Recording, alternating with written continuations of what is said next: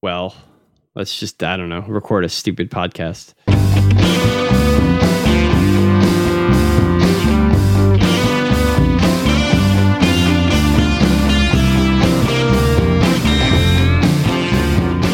Welcome to the Annie Gamers podcast. This is episode number 54, recorded on Monday, January 18th, 2016. My name is Evan Minto. I am the editor-in-chief of AnnieGamers.com and the host of this podcast. And my co-host is Mr. David Estrella. Also known as QX20XX on Twitter.com. Frequent contributor to Annie Gamers. So this episode will probably be a little bit short because A, I don't have a ton to talk about, but I promised people an episode every 2 weeks, so I'm doing my best. And B, I actually have to go volunteer for Martin Luther King Day of Service because I decided to go volunteer, which is the thing that people should do. Unlike the rest of us Annie Gamers, Evan actually has a heart, and he will actually go out of his way to help out his community. I'm trying. I don't usually make enough time for it, but yeah. I feel like you do this on purpose to make the rest of us look bad. That's exactly what it is. But yeah, we're going to talk about some games and some anime, and we're also going to actually answer questions this time because we have it on the notes, and we are going to remember to do this. Hey, you got to credit me for actually reminding you. Yeah, thanks. So I probably shouldn't jump right into talking about more Fallout New Vegas, which is what I've been playing. And you have another thing that's also more of what you already talked about. So let's talk about something new. David, you're watching Dagashi Kashi? Yes, I am actually watching a new anime on possibly like one of the worst seasons in recent memory. Yeah, I guess, there's not a lot to be excited about. There's some good shows, like It's one of those seasons where I get the feeling people are being very much forgiving that there's kind of nothing out to watch. So we're pretty much just grabbing onto anything and trying to wait it out until spring. Wait till the thaw. Yeah. Essentially.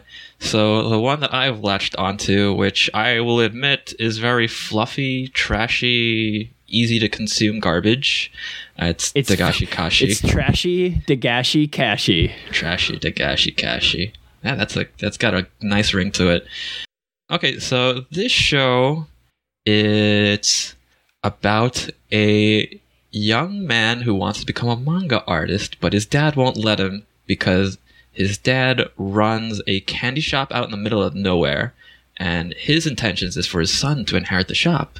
However, this girl from this large candy manufacturer drops into his life and requests that his dad, who is apparently some sort of legendary creator of candy, wants to recruit his dad to improve business, but he refuses until his son decides to inherit the shop and abandon his dreams of becoming a manga artist.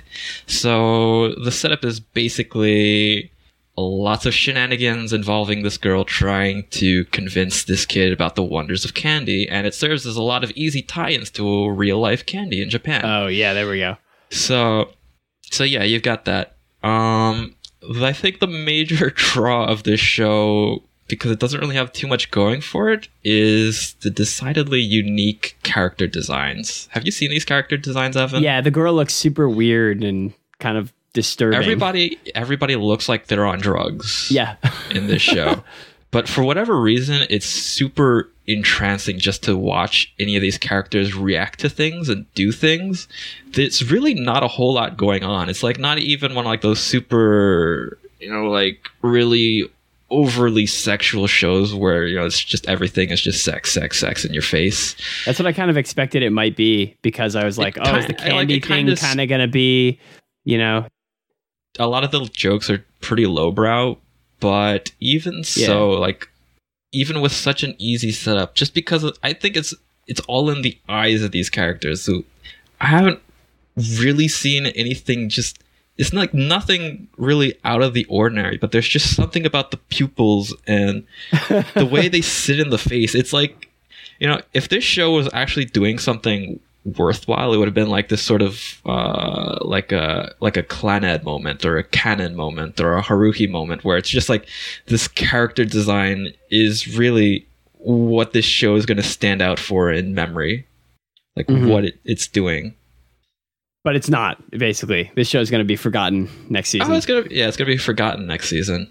But I mean, I think it's kind of unfair just because the character designs are so.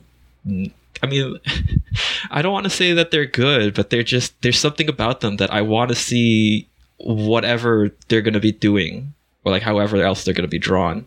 Right. Just because they're so unusual. Yeah, well, it's like not even like unusual, but it's just the expressions that they managed to get. And even then, like with 2 episodes out of the way, I don't think like their the most ambitious creative endeavor so far has been an extended parody of original Gundam. All right, I can get into that. Like it goes on, like they they do like a digest version of pretty much all of original Gundam, but it's all the characters are swapped in for Japanese candies, and it's such a loose connection that they make to it.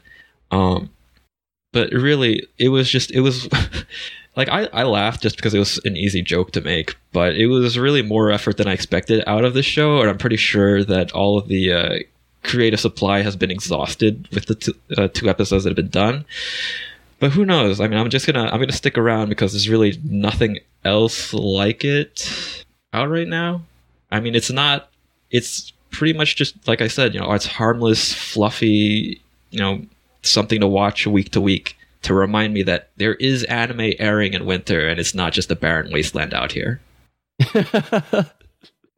Yeah, there's other stuff I think that's worth watching that I've been watching.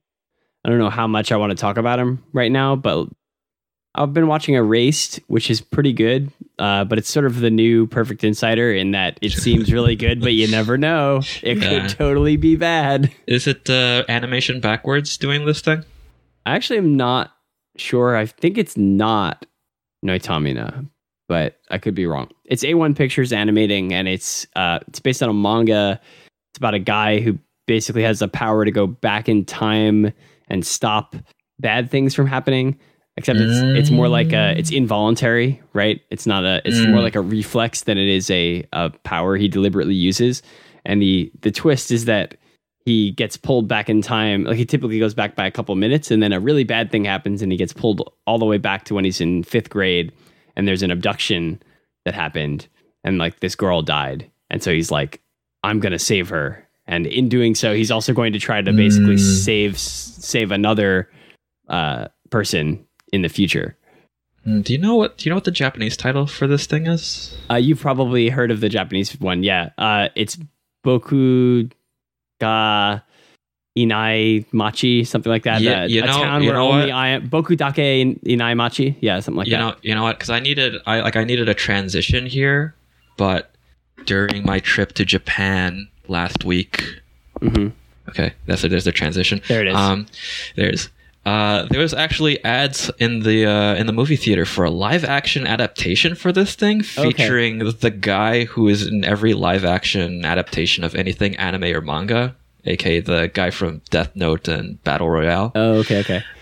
And I guess just from that live action trailer, I didn't get anything remarkable out of it, but a lot of the commentary that I'm hearing about the anime is that it's really well produced and there's a lot of attention to detail or something like that. It's directed by the Sword Art Online director, which had me incredible. Worried. But man, it's like the direction in it is actually some of the most impressive stuff compared to like Kanbei's directing in The Perfect Insider, which ranges from like surprisingly good to unsurprisingly bad.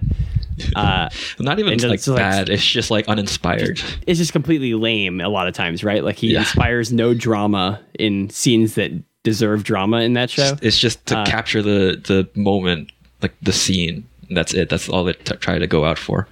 Again, if we're compared to Perfect Insider, like actually uses lighting in an interesting way, and has like a better, more varied color scheme. It's got a kind of interesting setting because it takes place in this snowy town, so it uses that to some effect. The main girl, and it's got like a red, kind of red color scheme, contrasts with all the snow and everything. And apparently, the voice actor for the dude is a film actor, not a voice actor, so that's part of why he sounds not particularly anime, which is kind of cool. I didn't realize that. But it's just mainly the first and second episode, especially the second episode, just does such a good job of kind of pulling you along through the the drama of it, that it's like super tense the entire time. Even like the little, interactions with his 5th grade friends feel like there's a lot of like, importance to them. But even so, we still it's a situation we found ourselves in time and time again, where the beginning is so good and so promising. Will it actually hold up? Yeah. So that's a show that I'm watching that I think is pretty good. I'm looking forward to seeing more.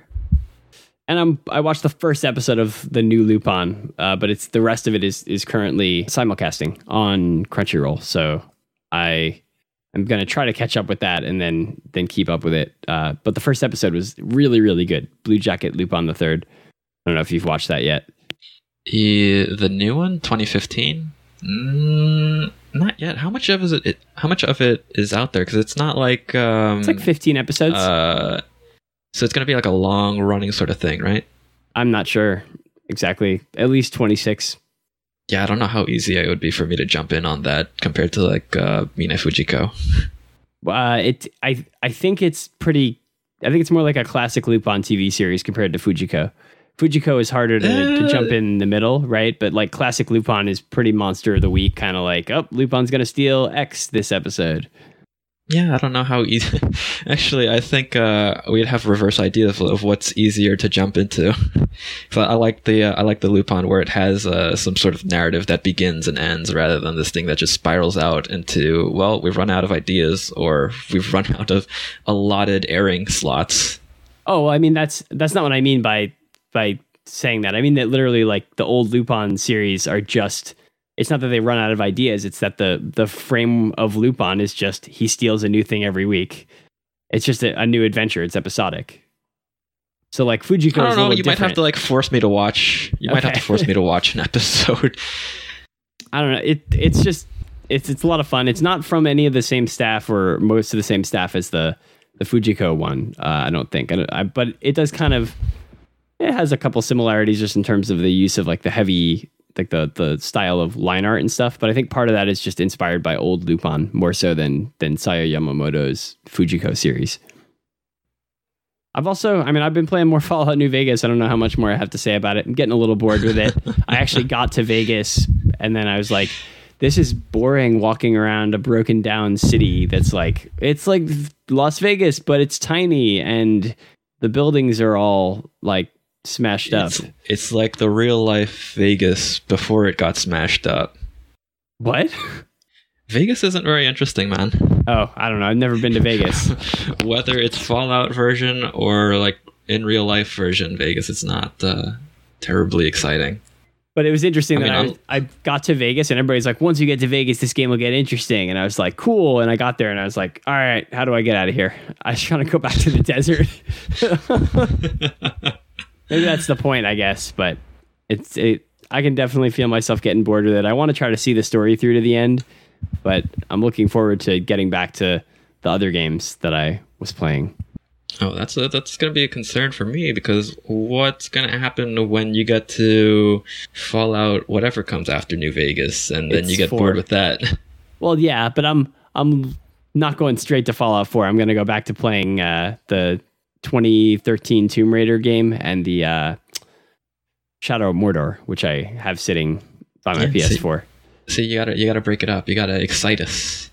Yeah, you can't come into something to say, I forced myself into playing some more Fallout, guys.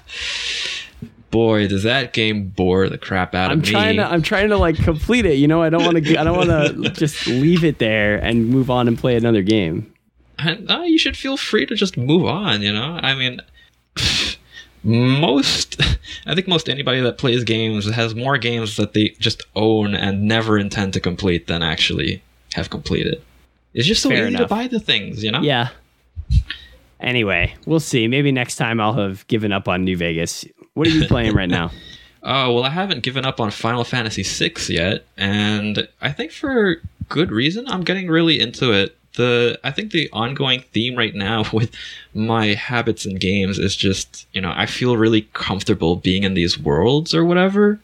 Like, there's just this sense where, like, I start playing it and I'm wrapping myself up in my memories of what games were like a few years ago. Like not like because I was definitely not conscious or really having any sort of important opinions about things when Final Fantasy VI came out, but it definitely puts me in a space of mind where, you know, not everything was terrible and I didn't completely abandon my dreams of becoming a game designer. This is like a weird nostalgia thing. Okay. And I wouldn't really say like a weird nostalgia thing. It's more of like the reason why I think I picked up Final Fantasy VI in particular, just because I was familiar with it to an extent. And it's also just a way of me trying to get back into games as something that I don't immediately just like break out in hives whenever I come into contact with them. And I'm trying to warm myself back up, so I picked this thing that I'm kind of familiar with, kind of forgotten everything about it. It's like the burnout conversation we had, right? Like, yeah, you know, it's like it's kind of like that. I'm in the recovery. Yeah. I'm in video game rehab. But yeah, like I think it's just something about Squaresoft RPGs in particular, where it's not like Final Fantasy to me has never seemed like the kind of thing that's had one cohesive idea behind it. It's been just this smattering of different ideas. Some of them work better than others, and even if like certain sections kind of suck, you just know like you finish this thing and then the next thing is something completely different that's almost tied in no way with the aesthetic of what came before it. And especially with Final Fantasy VI, which like really just bounces around between like, okay, we're doing Star Wars now. Okay, now we're doing some river rafting, and it follows so many different ideas that I feel like I can never really get bored, and I reach a certain point of comfort in a certain zone where I feel like it ends too soon, and I'm out of there, and I can just grab onto that memory and just hold it with me. I think that's why Final Fantasy VI is just so well loved, just because there's so much in it, and it's not like Final Fantasy VII, which was trying to like just push all these boundaries with the hardware. Like Final Fantasy VI, they're pretty comfortable with where they are. It's not even like the most beautiful looking game, but just what they do with it. It's late in the Super Nintendo's life cycle, right? It's late, but there are certain games that definitely, I think, look a lot better. Final Fantasy VI has a lot of like just brown in it and just a lot of natural earthy environments, which aren't. I hate all these brown games. Ugh. Yeah, but it's like it's Super Nintendo brown, so it's like I know. it gets a certain pass. But they're definitely not Xbox brown. Not Xbox brown, which some people are probably going to start to feel really comfortable in. You know, that's like the kind of brown that people will call home in a few years. Right. Remember when games were like all really brown and gray and ugly looking? Yeah, those were the days. Oh, the days of Unreal Engine 3. That's right. It's like a certain sweaty sheen on all the rocks. That's right. The rocks actually sweat. People are going to actually be like nostalgic about that. And that's the thing that everybody complained about at the time. But it's going to be like, oh, those games were great. Yeah. So, you know, whatever. You know, like Final Fantasy VI, I mean, I can call it to a certain extent familiar territory. You know, whatever shade of brown you want to call home, go ahead. If that makes you feel good, you know, that's on you. All right. I just remembered something completely unrelated to that, other than just thinking about, think about games and gamers. I'm going to send it to you. You can read that URL. I want you to tell everybody what that URL is that I just sent you.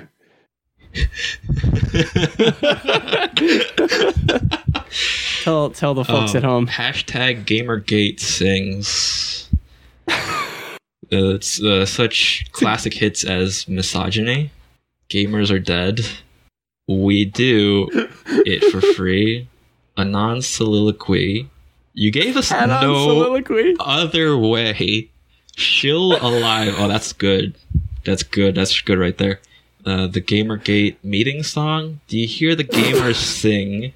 Internet Pie. It's 8 minutes and 10 seconds long. Internet Pie. Wow. The games, they're not changing. That's the best one. That's my favorite one on the whole list. You gotta get to the bottom. The last song's really good. Gamer's gonna cut you down. The hero of gaming. It ends now. Douchebags. Do you hear the gamers sing a reprise?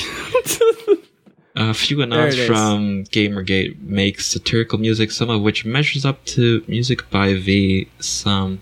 Oh wow, this came out very recent, so Gamergate is not actually dead, as has been presumed. No, I mean everybody knew they're still alive. This was not a Still triumph. alive. I'm making a note here. Not a huge success. Oh. Yeah, that's I love the whole idea that they're just like crooning into a microphone and no one's listening. It's like the perfect metaphor for Gamergate. They're like, I'm gonna sing about how sad we are, about how oppressed we are for being gamers.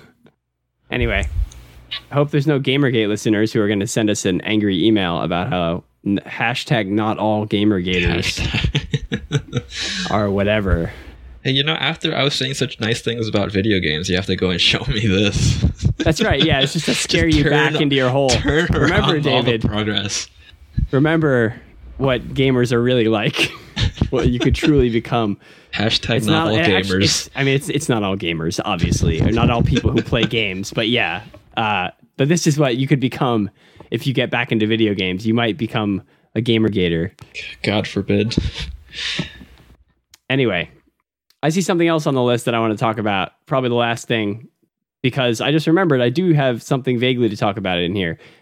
You're watching JoJo's Bizarre Adventure Part 1 again. I'm rewatching. Well, I just finished Part 1, and so now I'm going into Battle Tendency. So I just read the first 2 hardcover volumes because the Viz did that really awesome release of it of Phantom Blood, the manga. So I was sort of having a little bit of, kind of going back to that because I really liked. A lot of people really like that first season of JoJo's, right? And a lot of people hate on Phantom Blood, but I like Phantom Blood a lot. Wrongfully, yeah, I think they wrongfully hate on it because Phantom Blood is really neat for what it does. You kind of have to know what Araki does with the rest of JoJo's Bizarre Adventure to like really feel the impact of a lot of what's going on in that Part 1 because it sounded like it plays out really like just jank and there's like everybody's either like really good or really evil and there's really no balance. It's just there's like these two sides. Well, I mean, the appeal of Phantom Blood for me is it's super dumb. It's super dumb. Like it kind of doesn't know it. Whereas Part 2 kind of, he's owning up and he's like, all right, this is a comedy. There's jokes in here. Like, here's a bunch of silliness, right?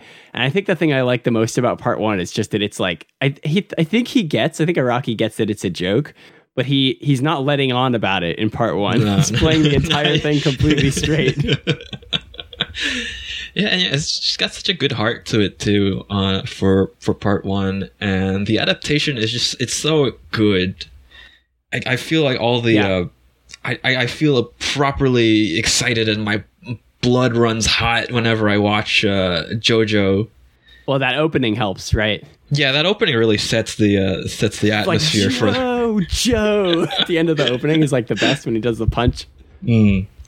It's good when it's an opening where they just yell the name of the show at the end. Yeah, and the rest of the lyrics they're basically just saying this is the plot of the show. This is the story of JoJo. Oh man, Speedwagon is so good though. Like, there's no character in JoJo's Bizarre Adventure who has ever been as good as Speedwagon, at least in anything that I've seen. He's just as an idea, he fits perfectly in there. There's so many scenes in the manga I guess it's in the anime too, and I just, it's been a little while, but like where he's talking to himself and he's just narrating exactly what's happening. Like, it's like he walks in when like Erina is nursing Jonathan back to health, and he's like, her hands are bleeding because they have become so like what is it, like waterlogged. That must mean that she's been rinsing those rags for days. Oh, wow. She must truly care for him. Like, he's talking to no one. He's just standing in a hallway. Right. And it's not even like presented as if it's like, a thought bubble. It's like he is saying it. He's the kind of guy who just can't keep a thought in his head. He's got to say everything out loud, and he fits so perfectly in the stupid world of JoJo, especially in part 1, where it's still kind of serious, but you just know it's so stupid, and he's narrating all the stupidity, so it just compounds into this really dense, idiotic object. I had also totally forgotten about the fight where it's with like Zeppeli and Dio, the first time that they fight, where like they've already, their hands are already touching or something, and then Jojo, or like Dio's about to punch him or something, and Jojo jumps in and puts his hand in between them, but he's like in midair and they're talking before he's even landed his feet on the ground, and their 3 hands are just like connected at the center, and it's like they just keep going in the manga for like 5 pages and his feet have still not come down. In the anime, I think they just fall down really slowly. Yeah. There's that really good scene in part 2, where he's sliding down in the snow and he's like, it'll take me 5 seconds to reach the bottom, and it takes 5 minutes. It's like really hard to describe. It's something where you just either get it or don't, right? I've tried to sell people on it and they're just like, I think this show is bad. And it's like, well, you just don't get it. Yeah. Well, the problem is I think part 3 didn't get it. Or at least the approach that they went for in adapting part 3 didn't really get why season 1 was so exciting and good, and like I could go back into it week by week and just follow along. Part 3, I don't know if I'll rewatch part 3. I'll take the memories of that last battle with Dio with me. The fight, the fight at the end is the part that really gets back to what it should be. Yeah. All right. So let's do some listener questions. We got an email question from Isaac Valdez, who says, do you guys dig the Silent Hill franchise? If so, were you anticipating Silent Hills? I can tell you, I have never played a Silent Hill game. I don't really know much about them. David, however. Well, meanwhile, on the other hand, Silent Hill is one of those things that is interesting to come back to from time to time and just think about. Like, here is this Japanese made game where a lot of the concepts of horror and the environments are very Western, and a lot of it's clearly taken from David Lynch's Twin Peaks, and just generally like the whole Lynchian idea of what's horrifying, but just the way it translated into a game, and just all these things that don't really work with the actual gameplay, but how it doesn't hinder any of the experience. Silent Hill is something that you go into just primarily, I think, for the atmosphere, just to take in that environment that they crafted. And I first played Silent Hill, I think when I was like in my late teens, and for a while it was something that stuck out in my mind, just like, I'd never seen environments that were just so atmospheric like that.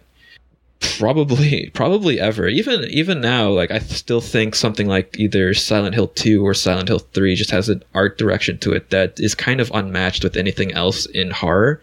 And it doesn't even try to do anything that complicated, but there's still a lot of ideas in there that I think the biggest tragedy is that after Silent Hill 3, the series went into its downward spiral, and it never really capitalized on these ideas that it had in place as to what is horrifying about it. Would you say that it went downhill from there? Oh yeah, it went down all the way down the hill. Yeah, downhill. Thanks, Evan. Yeah, that's what I'm here for. Yeah. So, with Silent Hills, with the involvement of Kojima and what was his name? Guillermo del Toro, right? Yeah. Those are big names, and part of me would have been kind of concerned that they would have tried to make like a flashy mainstream Hollywood kind of Silent Hill, which has been done time and time again and hasn't really worked all that well. I definitely would have wanted a return to the sort of like the quieter, isolated feel of the first Silent Hill games. But I do think that Silent Hill as a franchise just definitely needed that punch in the arm to get back on its feet. So if that's what it would have taken to, get the sort of Silent Hill that I want, then I would have definitely been for it.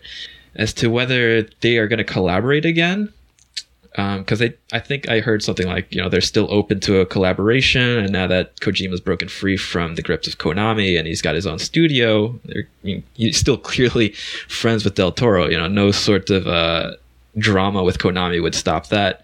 I think if they went back and they try to do a horror game, probably wouldn't be Silent Hill. So I think it's still, the fate of that franchise is very much up in the air, especially with Konami's their intentions going all in on these pachinko games and things that aren't really real video games. Oh boy, let's not get into that conversation. Real games. Real games. Well, it's definitely not pachinko. Let me draw the line there. I'll definitely go as far as to say that pachinko is not a real game. But yeah, like, who knows if we'll ever see any, like, I don't know if I'll ever see anything else like Silent Hill, but at least I've got those first 3 games just to, like, go back to and study at, like, the ideas that they did and why it worked so well. All right. I don't have much to say about that. I've never played a Silent Hill game. So we have some Twitter questions too. So Alex Osborne asks, he's got 3 questions, so I guess I'll just read all of them. We don't have very many questions this episode. Do you think Nintendo will release the NX as early as this year? Have you been reading up on the NX at all, David? Sort of barely. Like, I hardly even knew that the Wii U had come out. Oh boy. Yeah, I've been barely keeping up with it. I did a little bit of extra reading because I was like, hey, wait a sec, I should probably be paying more attention to this. Because I don't have a Wii U, so it's like, I've fallen a little bit behind on Nintendo console news. But yeah, the NX is basically, there's been talk of Nintendo merging their handheld and console divisions from an engineering perspective, which doesn't necessarily mean that the NX will be one console, but it seems to be pointing that way.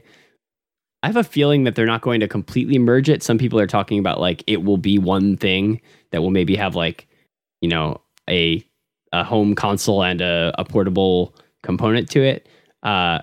I think a potentially interesting thing that they might try to do, this is something I would be interested in, is like selling both, but having them technically be part of the same thing. So you could buy like a bundle of the console and the handheld, or you could just buy the console or just buy the handheld. I don't know if that would make sense business-wise for them, but might be kind of interesting. Like, hardcore people would buy both, and then, people falling on one side or the other would have the option of something cheaper, but they would, like, just to buy half of it, that still gives you kind of 100% of a certain experience, whatever you want, right? Like, whether it's a console or a handheld.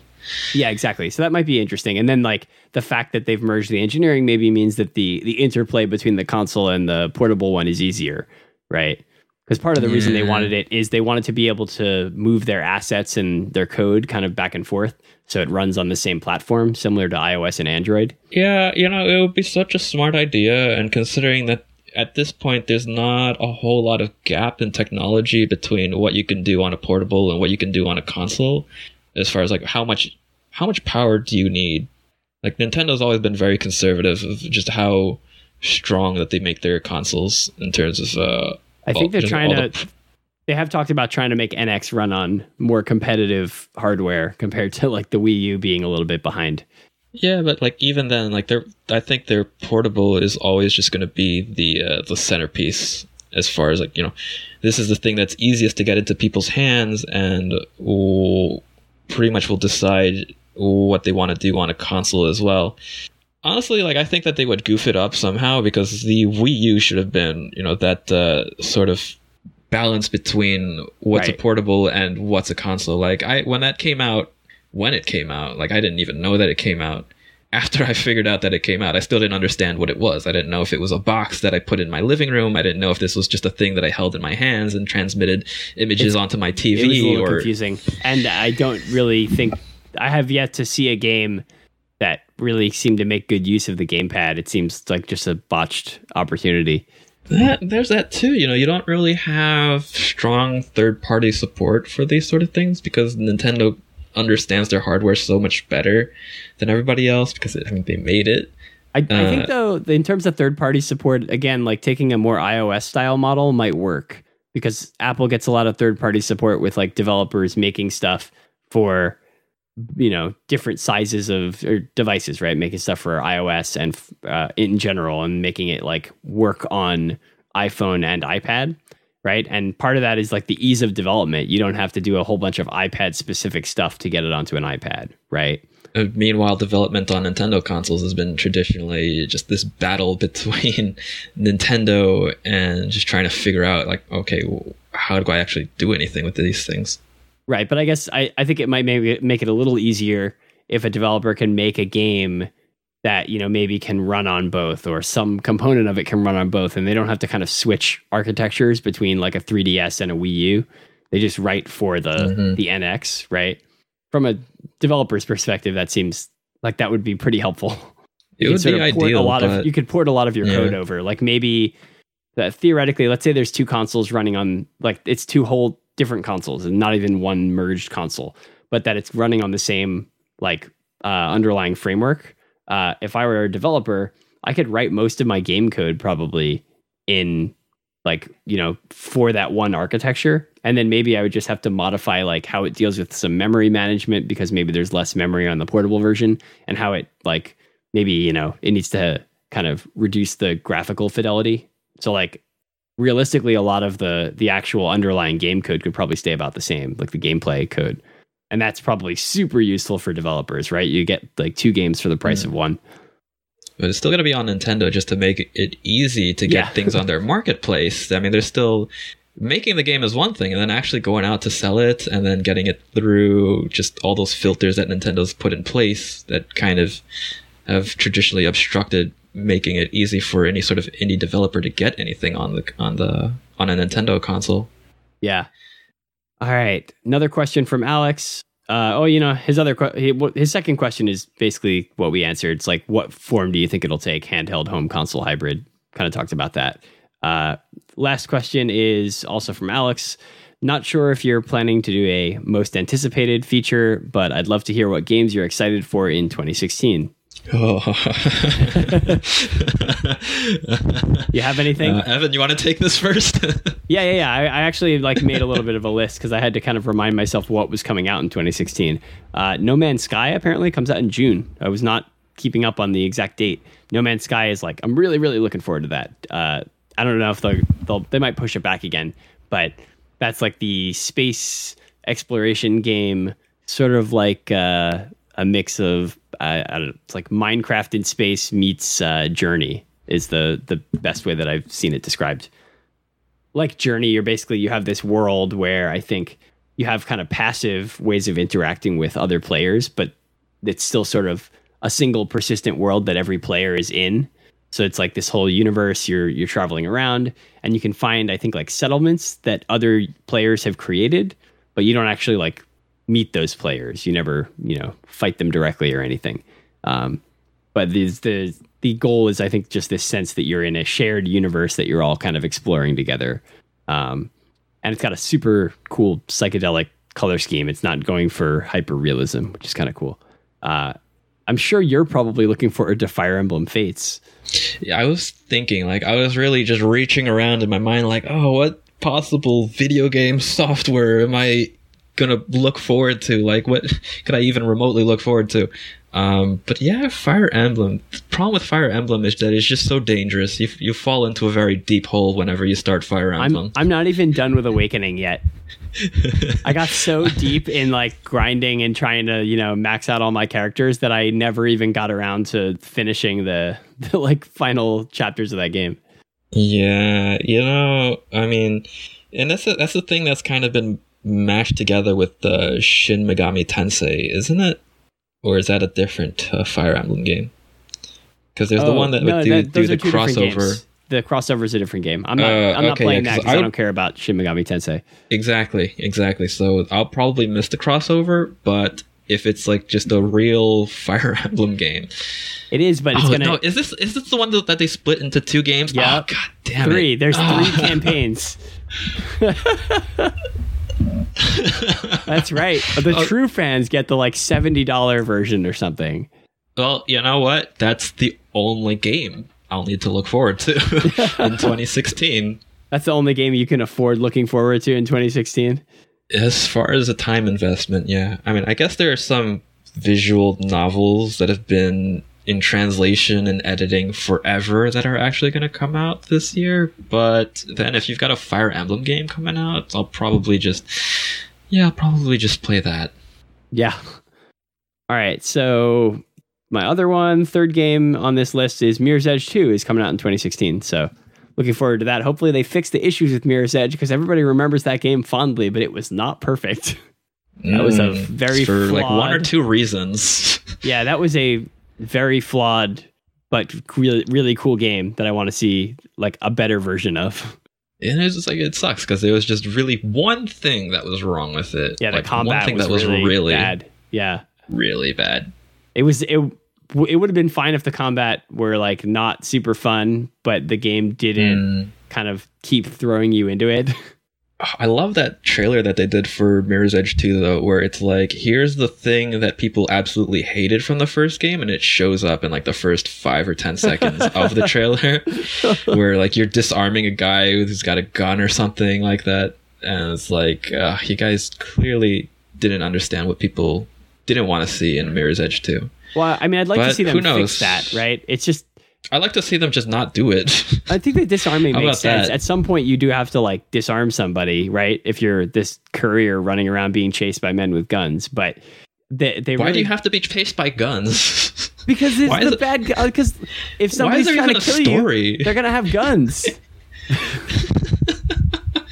Guns are what you use if you want to shoot a person running away from you on a building. What else are you going to use? What are you going to shoot Why at do her? guns have to exist? Yeah, I mean, that's a whole different question we're getting into here, David. You want to get political, but I think that there are some members of a certain consumer movement who would invoke the video game Second Amendment to prove does that exist? their right to bear arms inside of virtual worlds. You learn something new every day. I think a new question came in while we were answering this one, Ooh. but I can't seem to Coming load at it. you live. Get out of here. Come on, Twitter. It's a question on Twitter. I think it's from @Walkman Store. Oh, that's Isaac Valdez who asked us another question. I'm pretty sure you guys are out on wrestling, but what do you think of their games? I'm not totally clear on what that question means. Man. I think he's asking about like, do we like wrestling video games? No. Well, I'm not in wrestling, so I'm clearly out, but I do have some fond memories of those N64 wrestling games. Okay. I don't know if I could really make a lot of content based on my memories of something that I haven't played in like over 10 years, but those were neat. Those were neat. That's our quote. Those we're were sticking neat. with it. They were very strongly designed, actually, just because they were fighting games, sort of, but they're wrestling, and they were on the N64, which just had such a limited library as far as fighting went. It was really unique because it had embraced all those party. The N64 did party games very well, a lot better than the PS1. Like, you'll agree to that, right? Yeah, I think so. So, I'm like really reaching deep into the into history right now. But as far as wrestling goes, I mean, I guess that's okay. I'm gonna have the memories of N64 wrestling games. Those are cool. That's what we got. Good content, David. That's what we got. Good ass content. Yeah, we pulled through. Anyway, that I think will be it for us in the 54th episode of the Anti-Gamers podcast. If you want to ask us questions, you can email us at podcast@antigamers.com, and I try to ask for questions on Twitter before we record. So you can find us on Twitter at @Vamptvo, VAMPTVO, and @AnyGamers. How do you spell that? I did forget about that one. ANI Gamers. No hyphen in there. Not in the Twitter name. Gamers. But it's in the Gamergate. website name. It's capital A Annie hyphen capital Yeah, G but there's no hyphens in Twitter names. .com. Deal with it. It's not in the URL. The URL is an There's no Annie-Gamers. consistency in your It's one narrative, word. Evan. Hyphens are bad for SEO. That's not true. They're just bad for people remembering. Okay. There's also David's he's @QX20XX, whatever. He doesn't tweet on there. It's Hit private. me up. Well, no, it's not private anymore. Oh, really? But you don't tweet. Yeah, really. I don't Okay. tweet. Anyway, You can find more information about the podcast on anigamers.com/podcast, and that will give you all the show notes and old episodes. You can go check that out. You can check us out on iTunes. Please leave us a review. We have like 7 reviews. The last time somebody left one was a while ago when we weren't putting episodes out. So leave one now if you like the new stuff that we're doing. And that would like help us know whether it's actually a good idea. Also, read some stuff on anigamers.com. That is our anime, manga, and video game blog, and also this podcast. And I just did a redesign of that. So I think it's looking all right. I don't know about what you think of it, David. It's real cool.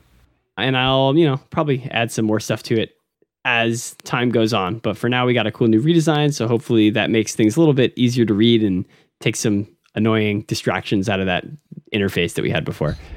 I am also writing for Otaku USA magazine. I'm currently writing a review of Eden of the East, of the entire franchise. So I just watched through the whole thing, unfortunately. That's a show with some issues that is otherwise cool. And I'm also about to start watching and writing a feature on Glitter Force on Netflix. The Pretty Cure, the Americanized Pretty Cure. Drew the short end of the stick. It's going to be interesting. I have heard lots of people talking about it, but I haven't watched it yet. So I'm going to watch that and then write about a franchise that has lots of rabid fans, but I know very little about. I watched 2 episodes of Futari wa Pretty Cure, and that's it. That's the extent of my experience with Pretty Cure. Anyway, I'm also one half of the Crunchy Cast, the Crunchyroll's official podcast, crunchyroll.libsyn.com. You can go there and listen to me and Victoria, aka Sailor B, talk about anime and manga. Kind of like this podcast, but with fewer games and considerably less cynicism. Way more Victoria. Not 100%, infinity percent more Victoria. Like an incalculable amount of Victoria. More Victoria. Anyway, thanks for listening, guys. We'll be back probably in about 2 weeks. Hopefully. Maybe. Peace out. Later.